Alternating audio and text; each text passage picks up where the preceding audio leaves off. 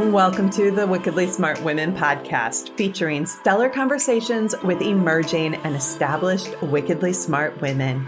Thanks for joining us today as we celebrate women who are committed, care deeply, and have the courage to take action and create conscious change all around the world. Now here's your wickedly smart host, Angel B. Hartwell.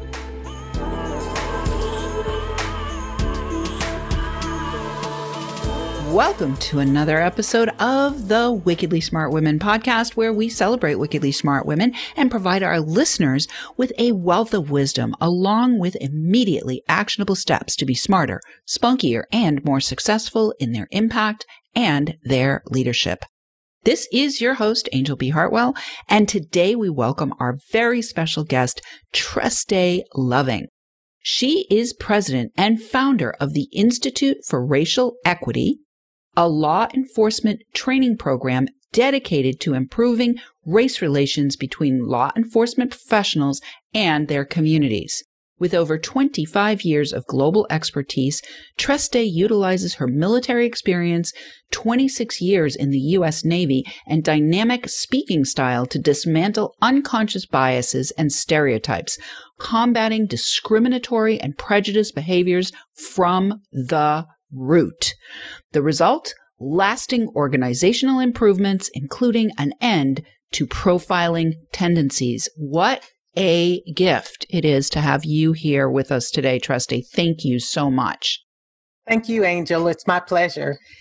Well, having you here in 2020, this is when we're recording at the end of 2020, it has been a hell of a big year of exposure, 2020 vision. We have definitely seen on a grand scale the level of the problem that exists in policing and in communities. And I'm just overwhelmed with excitement that you're here today, because I would imagine that you are incredibly, incredibly busy. Yes, I am. Just a little bit. Yeah. So I'd love to have you start, Treste, by talking about what inspired you to found the Institute for Racial Equity. Well, my 26 years in the Navy really got me started. I spent about half of that time working with diversity, inclusion, and racial equity. And I found out that I really loved it. I found out that I had a knack for teaching it. So I said, well, when I get out, since I've been working for Uncle Sam for 26 years, I think I'll try something for myself. And so I decided to go into business for myself. And the Institute for Racial Equity was a brainchild between me and an old mentor. And so we talked about it. And so we thought it was a good idea that I do it. And that's why I'm here. And that's why the Institute is where it is. It's available. Beautiful. Well, I want to talk about why you specifically chose law enforcement as the area where you really wanted to focus your attention, because the whole issue of racial equity, it's, permeating in all industries and across all sectors of the economy. But this particular area of law enforcement is, I think it's where the flashpoint is that is most visible and most dangerous, life-threatening for people of color. So what inspired you specifically to choose law enforcement as the focus for your work? Well, there were a couple of things. One is when I was in the Navy, I worked with our Navy law enforcement people on diversity and race issues. I also worked with Naval Criminal Investigation Service for that, better known as NCIS. So I had some background in that, and it seemed to be the most rewarding of everything that I'd ever done. So I saw, just like everyone else, you see the news, we see what's going on, we see what's happening, and I just wanted to do something because I knew I was capable of doing something. So I just wanted to do something to make a positive impact and not be a negative person with training the officers, because they get a lot of that now. And so I knew I could do that. So that's why I chose law enforcement. Beautiful. So I'd love to have you talk a little bit about some of the clients, law enforcement agencies that have hired you, and maybe give us a few of the success stories that you've been able to precipitate out of the training that you offer. Okay. Well, I work with sheriff and police departments. And my first training was actually with a sheriff's department down in Northern Virginia. I used to live down there. So I was familiar with that agency. And so we decided that I would do an all-day training with them since I was traveling down there and to make it worth my while. And it was incredible because in one room, I had people who were rookies who had just been on the job less than a year. And I had 30-plus year veterans in the room. So that's always kind of tricky to figure out, well, where am I going to go? How am I going to do this? I don't want to overtalk the rookies, but I also don't want it to be boring for the detectives who've been in, 30 plus years. So I came up with a game plan because I knew that was going to be the case already.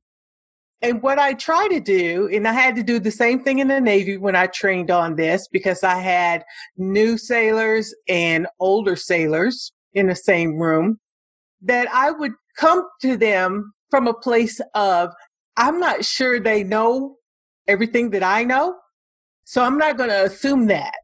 So I'm not going to assume the older people know what's going on, the older folks. So I came from the perspective of, I will not talk down to them, but I will make sure I educate them. And that's what I do. I educate people. And one of my success stories out of there was, first of all, they said that they expected something different for my training than what they got. And I took that as a compliment because that's what I try to do to make sure that happens.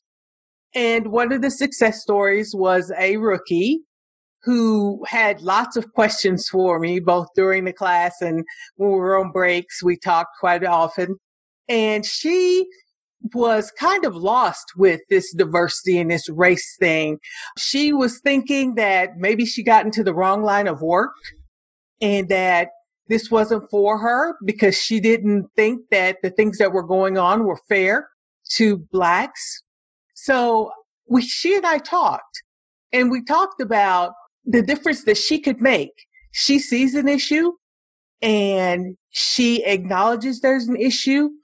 And all she needed to do was to commit to making a change. And I heard from her about 6 months later, and she was thriving. She loved her job. She's glad that she stayed in her job, and she was making a difference in her sheriff's department. Beautiful. Can you tell us, was she a person of color or was she a white person? Yes, she was. Okay. No, she was a young Black girl. Okay.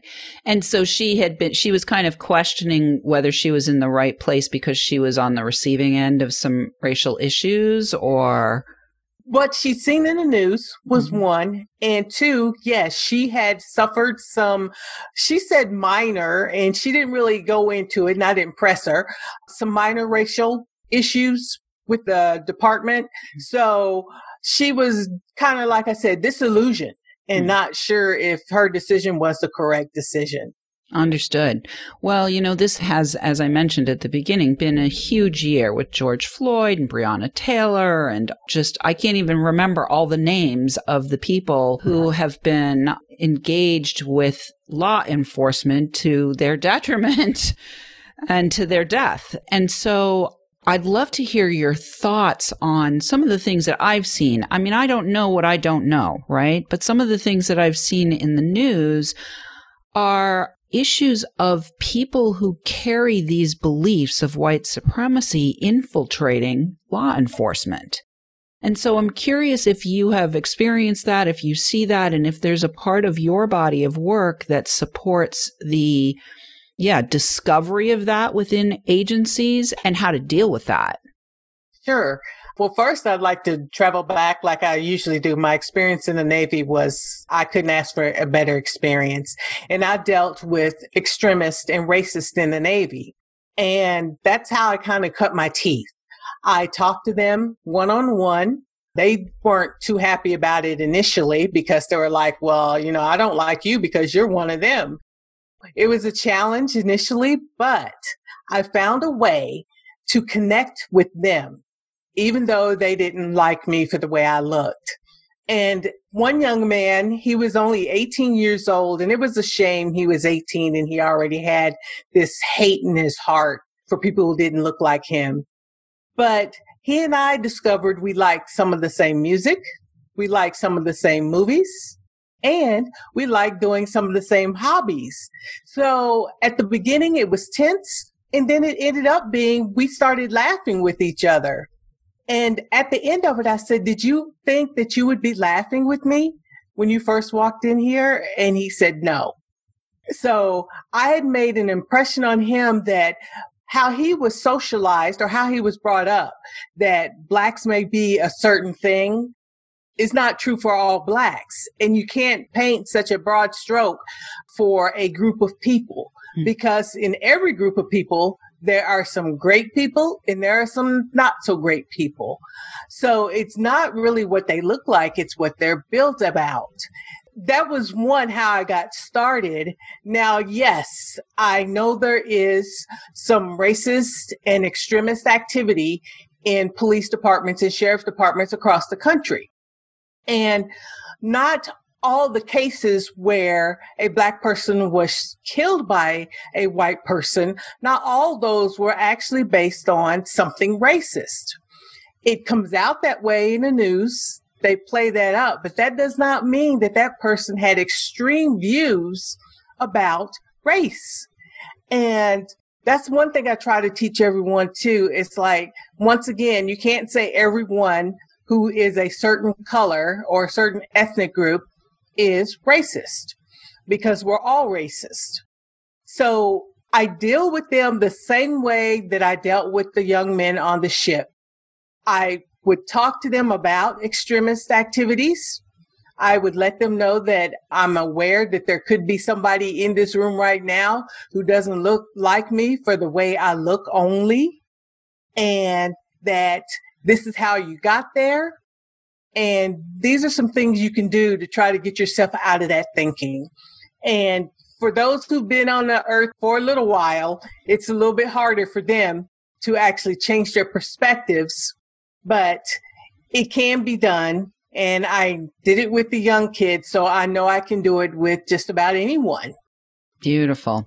Well, I heard a lot in there that I want to pick up on after we come back from the break. But the main thing that I want to just underscore for our listeners that I heard is that you have the approach of really finding commonality rather than highlighting divisiveness, rather than highlighting that. But you're not afraid to acknowledge that that mindset exists and that the real work is actually helping people to change their minds. Mm-hmm.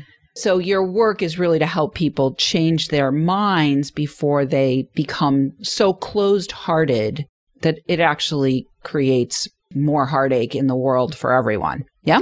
Yes. My intention to when I go into training, it's hard to change people's minds. Like I said, they've had a mindset for years. They were taught by family members or by friends or whatever. So they they believe that in their mind. What I like to do is try to change their perspective, to look at a situation from a different viewpoint, from a different lens. And that's where I found that I've been my most productive and my most helpful. All right, Wickedly Smart Women, we need your help. If you're enjoying this show and want us to stay on the air, please consider making a donation at www.wickedlysmartwomen.com. And I do invite you to go to that website and sign up for our mailing list as well when you get there, because we are in the process this coming year of building out our community. And we will send you information about where you can connect with us on Facebook, as well as where you can connect with us to get access to our store, where we're going to be creating this year some fun things. like t-shirts and coffee mugs and journals so that you can get your Wickedly Smart Woman on and proclaim yourself proudly. So please do go visit the site, and please also help a gal out and let your sisters, mothers, daughters, friends, and colleagues know about the show so that we can serve them too. I want to say a big thank you to all of our listeners who are downloading, rating, and reviewing. We're welcoming thousands of downloads from all over the world, and I want to shout out this week to our listeners in Switzerland, Ecuador, and Malaysia. And we will be right back with Truste Loving.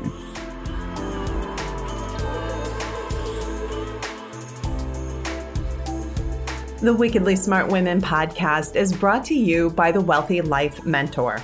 Women, are you on the edge knowing that life is calling you to make a change? Are you ready to be part of the evolution of what it means to be a wickedly smart woman, creating your wealthy life by design? A life that is an extraordinary work of art. Angel B. Hartwell, the Wealthy Life Mentor, is hired by women in transition.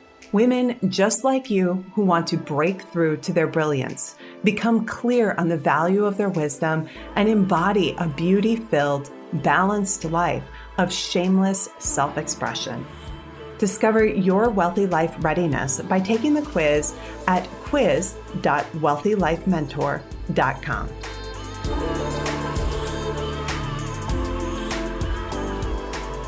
And we are back with Truste Loving, and I want to let you know that you can get in touch with Truste at her site, www.tiredofhate.com, and we will have that for you in the show notes.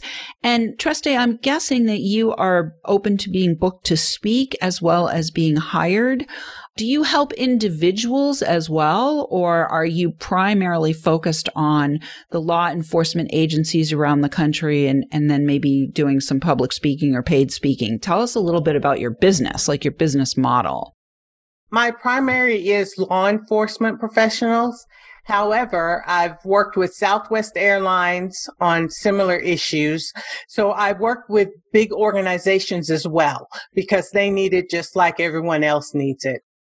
And of course, I work with individuals like I did in the Navy. I work with individuals to try to help them just change their perspective about the way they think about people and maybe the way they treat people, and they can start treating people a little bit better. And so I do organizations, I do law enforcement, I do help individuals, and finally, yes, I do speaking engagements. I like to speak to any crowd, and it's not, you don't have to be some specific crowd. I speak to any crowd because like I said, I find that there are people in that crowd who need to hear this, and I want to be the one who can impact them because I believe I can. Yeah, beautiful. So, Truste, do you have like a specific kind of signature body of work or system that you take people through, you take organizations through when you are working with them, or like points that you always want to make sure that you make when you're speaking to help people to change their perspective and wake up? Yes, I do.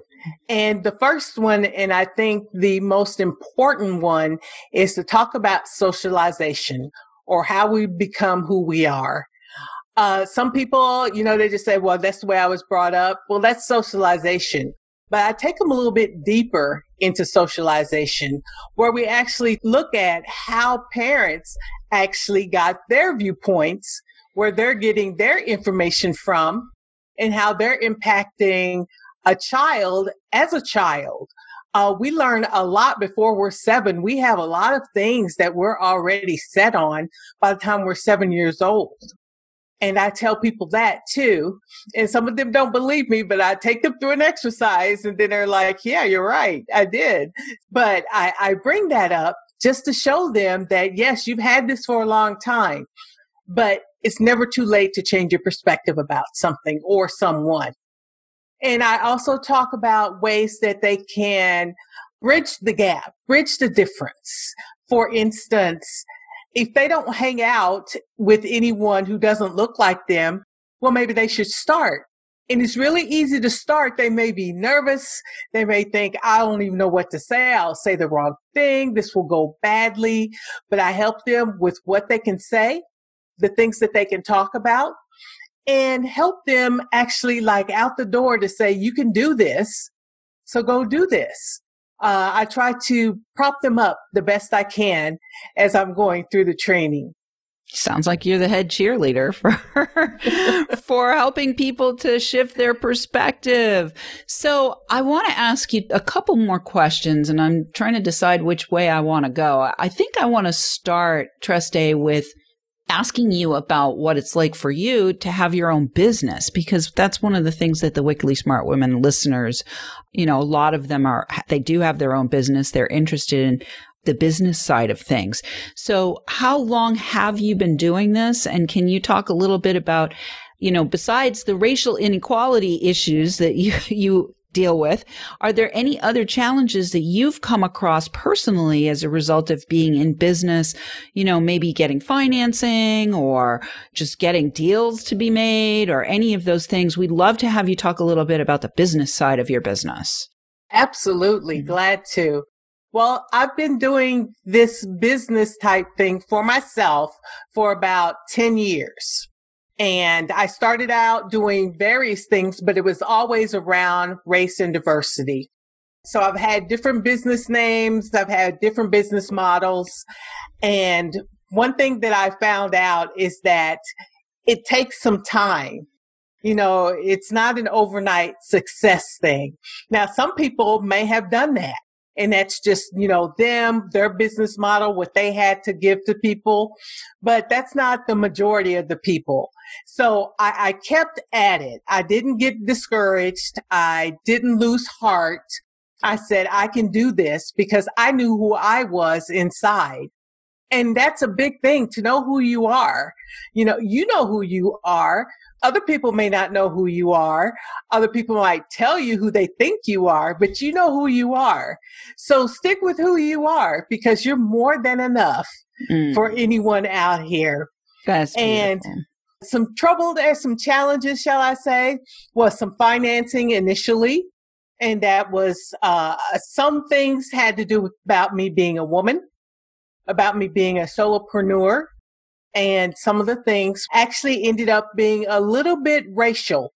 Those are the challenges that I had, but I kept going. I kept fighting through it, and I financed myself a lot. And that was kind of hard to do, but I did it anyway because I believed in myself, and I believed in my mission, and I believed in how I could affect the world. And that's what you women need to do. Just believe in yourself. Know who you are, know that you're more than enough, and there may be some challenges, but you can definitely get through them. I love it. Beautiful, Treste. So I want to ask you about, before we went to the break, you mentioned that there's been a lot in the news, that the news paints it as all racially motivated, but, it was an interesting point that you made that sometimes some of these incidents, there was more going on. So it was like taken out of context. I would really love to hear your take on, are we making progress? I think for a lot of people, especially those who do want to see greater diversity, greater acceptance, greater equality across the board for, women, for people of color, for the indigenous people, those of us who I would call are the big-hearted people, right? In the last year, it was just such a challenge to see repeatedly so many, and it's not just been the last year, it's been the last 4 years, so many things that we thought we had made progress on being exposed as they have been over the course of this time frame in the news. So I'd love to hear you have your finger a lot closer to the pulse of the reality, I think, and I'd love to hear your vision and your take on where we really are and what we actually have left to do to be able to get to that place where, we're all more loving. Yes, well, that's an excellent question, and thank you for asking me. I love to talk about this part. We have made progress. It's probably not the amount of progress that some of us want to see. And some of us are in denial that we've made absolutely no progress. We're the same as we were 400 years ago. And if that were true, I wouldn't be here with you tonight. So obviously we have made some progress, but also we do have some more progress to go. And that is not only on white folk, but it's also on Black folk and other people of color, that we need to stop judging each other just by how we look. I know it's hard, and I always say never judge a book by its cover. So never judge anyone by their cover, be it female, male, transgender, doesn't matter what it is. Never judge them just by their cover, because you have no idea what they have going on inside of them, and something that could help you out and help you change perspective and help you make more progress yourself. As I said earlier, everyone's racist. Now, I don't know if you've ever heard this, but some Black people say they can't be racist because they don't have power. And what they're doing is confusing racism with discrimination. And discrimination is where you're treated differently because of the way you look, and people have power to withhold rewards, withhold moving up the ranks, those types of things. So we all need to come to that understanding. We're all racist. And I think once we can really, truly believe that and understand that, we can get past a lot of things that we're going through right now. Beautiful.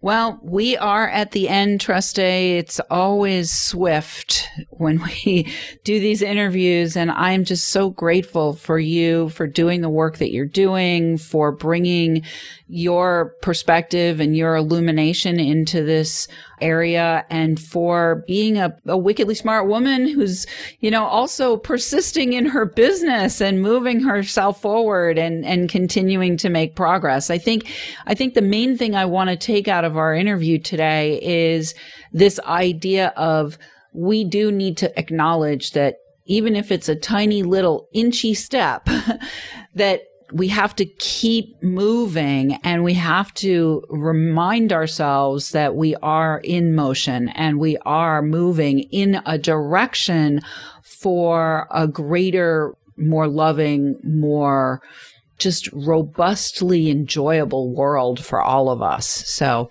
I love your loving, Truste. Thank you so much for being here. And Thank listeners, you, Angel. I really appreciate it. I really do. All right. Had a good time. Thank you. And listeners, we do love feedback. Please let us know what you thought of today's show by calling into our listener line. We'll have that in the show notes, or send in questions or guest suggestions to listeners@wickedlysmartwomen.com. We might even give you a shout out on the show. Thanks for tuning in. Keep your ears open. And remember, you are a wonderful woman. Thanks for tuning in, downloading, and listening. Be sure to rate and review Wickedly Smart Women on Apple Podcasts and share with other women who can benefit from today's episode. Wickedly Smart Women is the premier podcast series for informing, activating, and inspiring the leader who carries profound wisdom and knows that now is the time to welcome wealth. We welcome your feedback and guest suggestions and invite you to subscribe to our mailing list to be notified of each new episode at wickedlysmartwomen.com.